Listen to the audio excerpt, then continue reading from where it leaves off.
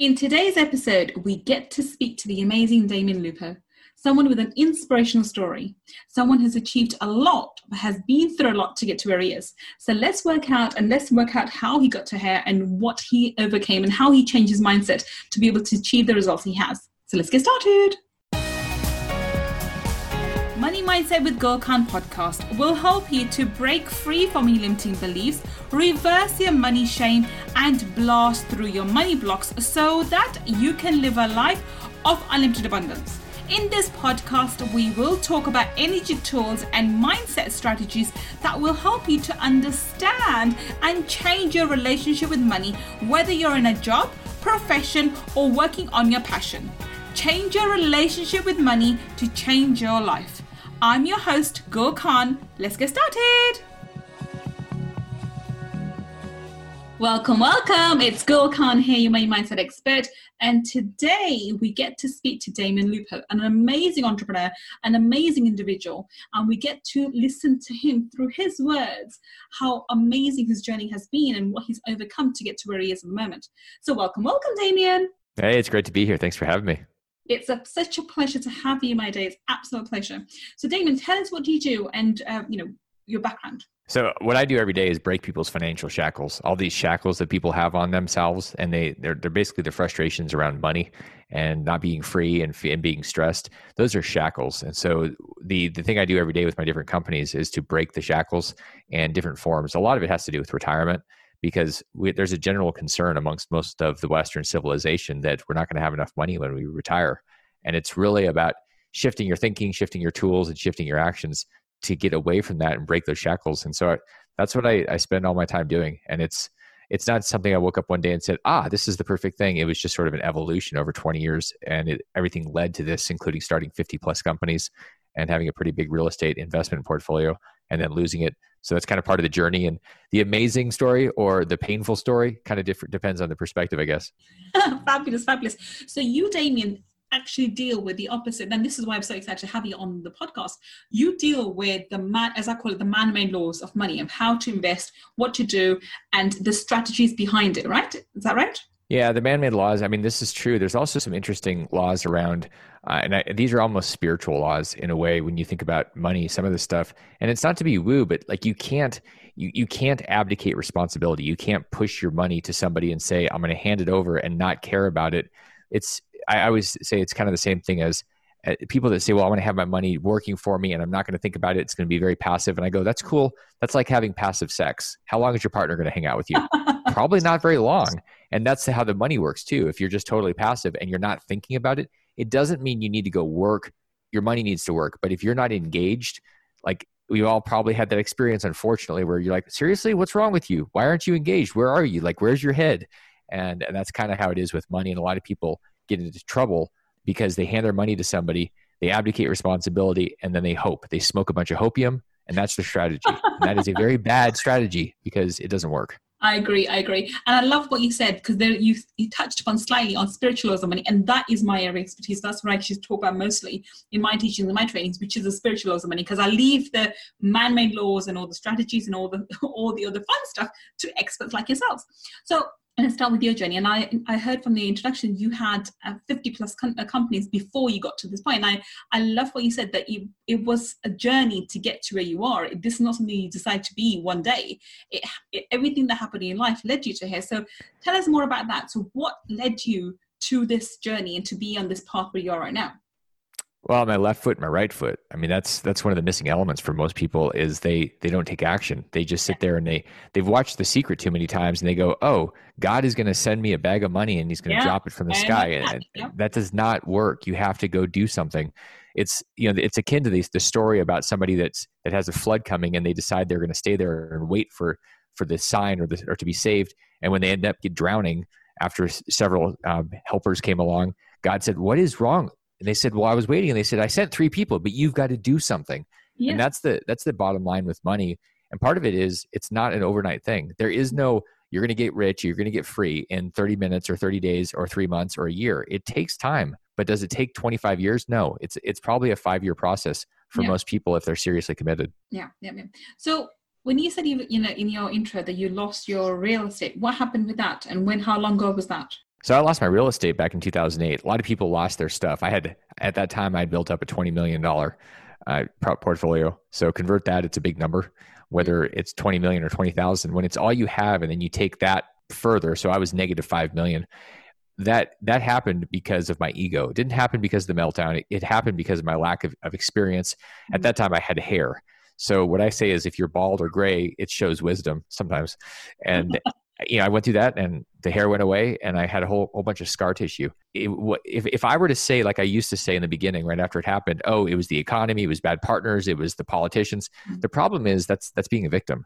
And the biggest shift for anybody to become wealthy and free is to own everything, 100%. Doesn't matter if you've had a bad divorce, bad spouse, bad partners, bad kids, bad economy, bad president. It doesn't make any difference. Whatever those things are, you can't control them. What you can control is your level of responsibility. And when you do that, you can change it. And that was the big shift. So losing 20 million sounds terrible, except it was an amazingly powerful lesson. And it allowed me to say, okay, let's bundle up those lessons and shift and pivot and own everything about my life. And it really changed how I started stepping left and right. Fabulous. And I absolutely agree with 100% of everything you just said. It is taking personal responsibility for how you respond to everything that's happening around you. You don't control other people's reactions. You sometimes you have no control of what's happening in the economy. What you do control is your response to it, right? That's it. It's your response, and then it's how you interpret it and what you do with it. So people, like sometimes people say, well, it was a hurricane or a typhoon and it hit me, or somebody died. And how can I take responsibility for that? Well, you decide how you're going to react to it. Absolutely. And whether you're going to do anything. And that's what empowers us. And this isn't woo. This isn't like, okay, I have to figure out the mystical magic. This is just you simply saying, okay, nobody's at fault. This is literally just my choice on how I'm going to interact with it. Right. Brilliant. Now that is, and I totally agree, and that's the kind of thing that I would advocate. But someone listening to this would say, okay, Damien, how did you change your mindset? How did you flip the coin? How did you start seeing that adversity as an opportunity? How did you come out from there super strong and achieve everything you have there from there afterwards? So walk us through the mindset process that you went through during this time. It's interesting when you say the word strong, because to be strong, you have to be willing to be vulnerable and be open to real, what is true. And that was the question I spent 2 years asking with a coach therapist. It was literally every week asking what is true. And for most of us, if we are willing to do that work, it's the hardest work we'll ever do. It's harder than digging a ditch. It's harder than going to college or uni. It's brutal. When you ask that question, what is true? And you say, okay, what is true about me, and peel back the layers, that was the process. And for all of us, there are pieces that we don't want to admit or we don't want to look at. Number one is we tend to not want to look at our numbers, our finances, because when we look at our numbers, our credit cards, our bank statements, and our calendar, the 3 C's, calendar, credit, and cash, all of a sudden they tell a story. And usually it's not a very pretty story if we're still shackled. It shows our decisions, which are driven by our behaviors, which are driven by our values. And so we go, oh my gosh, I must value ice cream more than I do my financial security because I have a $2,000 line item in my budget that I'm spending on it. So that's where we really have to be honest. And like for me, I spent a lot of money and a lot of time and a lot of energy proving to other people, because there's the 6 human needs that Tony Robbins talks about. I talked about in Reinvented Life. One of them is significance. And this is where you're proving something to somebody else. And we all have it. It's part of our ego. If it takes over, you're really just living for other people that really aren't paying attention to you, even though you think they are because they're on your Facebook feed, but they're really not. I mean, I totally get that. And I understand that the need to prove to things to other people. But how do you deal with, not just the therapist, but just with your own self when you're going through that adversity, when you've lost a big portfolio? How do you walk through? How do you tell yourself, okay, I'm going to see this as an opportunity for me to change my life, for me to work on something else? And what lessons have I learned? Because there are plenty of lessons there. But how do you get to that point, and how do you carry on going? Because obviously, as soon as you start, you're not going to start seeing the results. The results come later. And they sort of lag behind. How do you get to that point? How do you carry on going when internally you have a vision and you're following it, but externally everything's falling apart? So the first thing is acknowledging the truth. And the second thing is saying, okay, do I want to have a repeat? Do I want to have deja vu or Groundhog Day over again? And so, I mean, I acknowledged what was true. Here's what happened. I acknowledged that my self-worth and my net worth were the same thing, that my balance sheet was me, like I was a walking, talking balance sheet. And then I said, do I want something different? And the answer is yes. So then we have to choose. And once we choose, we have to do. So you can choose all you want, but if you don't do anything about it, you're just going to be on a merry-go-round. Like the same thing. It's hey, look, my life is the same this week as it was last week. So it's really just taking steps. And sometimes one of the things that we tend to do is we say, okay, I'm going to improve my life by 10%. Well, all you're doing is taking the past and continuing to tweak it. It never really has an exponential growth. One of the strategies that I've used is to say, okay, financially, for example, whatever I made in 2019 or last year, okay, let me take that number and add a 0 to it.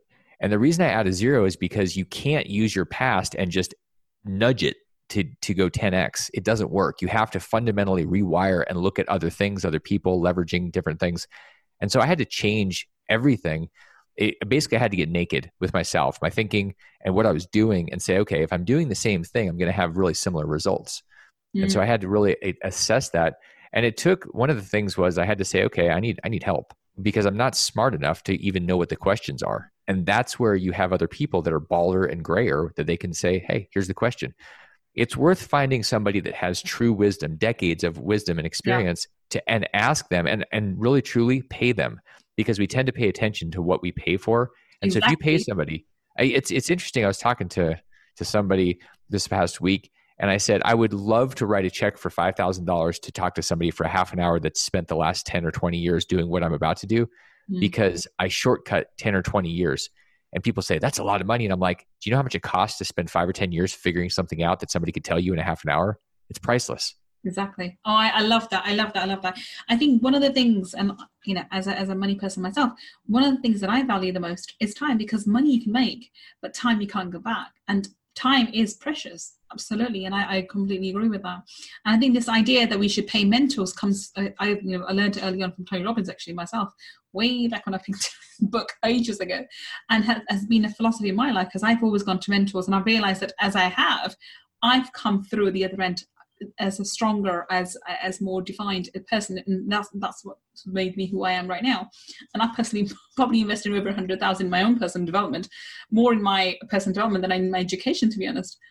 So coming back to you now, how would when somebody comes to you and says, okay, and this is very common for me to find, that I find there's people who are middle class or even upper middle class, and they are earning high, they're high income earners, be it doctors, lawyers, and so forth. And being a lawyer myself, I come across a lot of professionals, even accountants. And accountants are a really funny thing. They are so brilliant at working at dealing with other people's money, but when it comes to money, they're actually all over the place. So how would you support someone like this? Someone who is a high earner, say for example, a 6-figure earner. How would you talk them through? What would you do with them? And how would you guide them? Well, the reason that happens is because when it's your own money, it's an emotional experience. Okay. When it's somebody else's money, it's a spreadsheet. Yes. And so it's why people that are brilliant, like doctors, are some of the worst investors, and they're terrible with their money because there's a disconnect. For one, a lot of times people are super smart and they think that, well, if I'm super smart with my career, then naturally I'm smart with my money, and they won't ask for help. Exactly. They won't ask for somebody they won't go to somebody and be vulnerable and say, I literally have no idea what I'm doing. So where do I start? And that's the biggest shift. And then a lot of times I see people squirrel brained, where they're like drunk squirrels chasing nuts, and they're all over the place. And the first step is narrowing the focus. It's saying, okay, what are we actually talking about here? Usually going to the pain, the point of power is like, that is the power. It's the point of it's being in the present, in the moment, on that one thing. And people tend to be all over the place. And so you're like, there's no power. It's all diffused. It's like a laser versus a scattered flashlight. One burns through and one's just kind of dim. So you really have to say, okay, what am I going to focus on? And usually it takes somebody else that will knock some sense into you. And I have this happen all the time. People call and they start talking, and I'll let them talk. And then a few minutes in, I say, stop. I'll interrupt them. Just stop. Like, what are we actually talking about? And they start talking, and I have to stop them, because most people are so used to being inside their story. They're not willing to tell the truth about that one thing, because they're trying to avoid the one thing the entire time. Yes, of course. So initially you talk them through and they find out what the main issue is. And then would you go do financial planning with them, and how do you help them? Well, usually the first thing for anybody really is to get honest about what's real today. Like, where are we at? Because people, it's like they say, okay, I want to go to Italy. It's like, great. Which direction are you going? They're like, well, I'm going towards Italy. Yeah. Okay. Where are you? I'm not really sure. Well, how are you going to know which direction? Are you going east, west, up or down? Like, are you on the sun, or are you in the middle of the earth? Like, which direction? And so when the point of that is we have to know where we are financially. If we have a goal, people say, I want to make $10 million. And I go, why? They go, well, then I'll be free. And I go, where are you at now? I'm like, oh, I got $6 million. I'm like, you're not free? But the point is, if you dig in, sometimes we're actually an inch away from where we want to be. We just don't even realize it because we haven't spent the time. And it's way more fun to go create. Sometimes it's like painful to go and look at spreadsheets, to go do bookkeeping, to all that really exciting stuff that everybody's like, oh, that sounds terrible. That's the stuff that you have to start with. So what do we do first? We figure out where we're at. Once we figure out where we're at, we know how far away we are, what's required. We can start filling in the gap. But how do you know what the gap is if you don't even know where you are? That's the first thing that anybody has to do. And it's a thing people mostly avoid. I completely agree. So I always say this: if you get in the cab and say you want to go towards, you want to go to the airport, the cab has to know where to come to. You know, it needs to your current address so it can take you to the airport, right? So very similar scenario.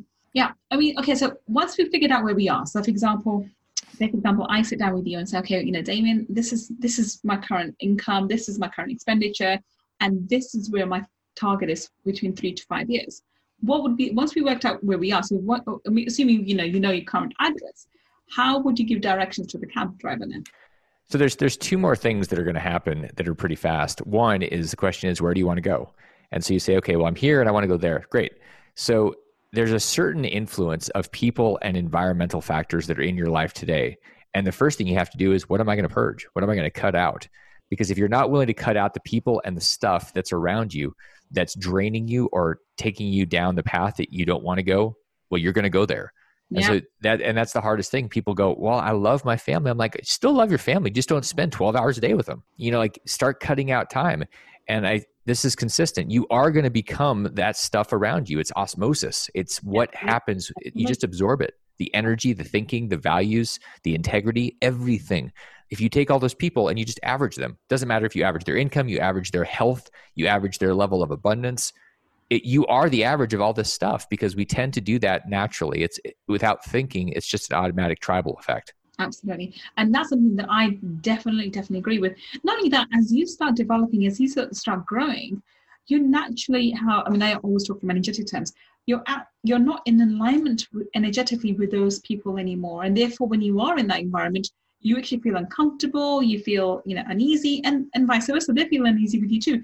And the natural process would happen. You don't actually have to cut them out, I think, intentionally. Naturally, you just start gravitating away from them. If you're on a different path, if you're on a path that's in alignment with your true self, with your higher self. And so I love that idea that you have to be mentally prepared to do that. Because a lot of time when you do become distant with certain people, especially when they're family members, it comes a bit of a shock, like, really? I can't be with family anymore, or friends I've grown up with since I was a child. So that's an important factor. Now, what do you say to somebody who says, well, Damien, I understand what you're saying, and I agree with all of this, consciously, but my heart doesn't believe that. I don't want money if it means I can't be with my friends that I've grown up with since kids, as children. I don't want money if it means I'm going to be pulling away from my family. How would you respond to someone like that? It's your choice.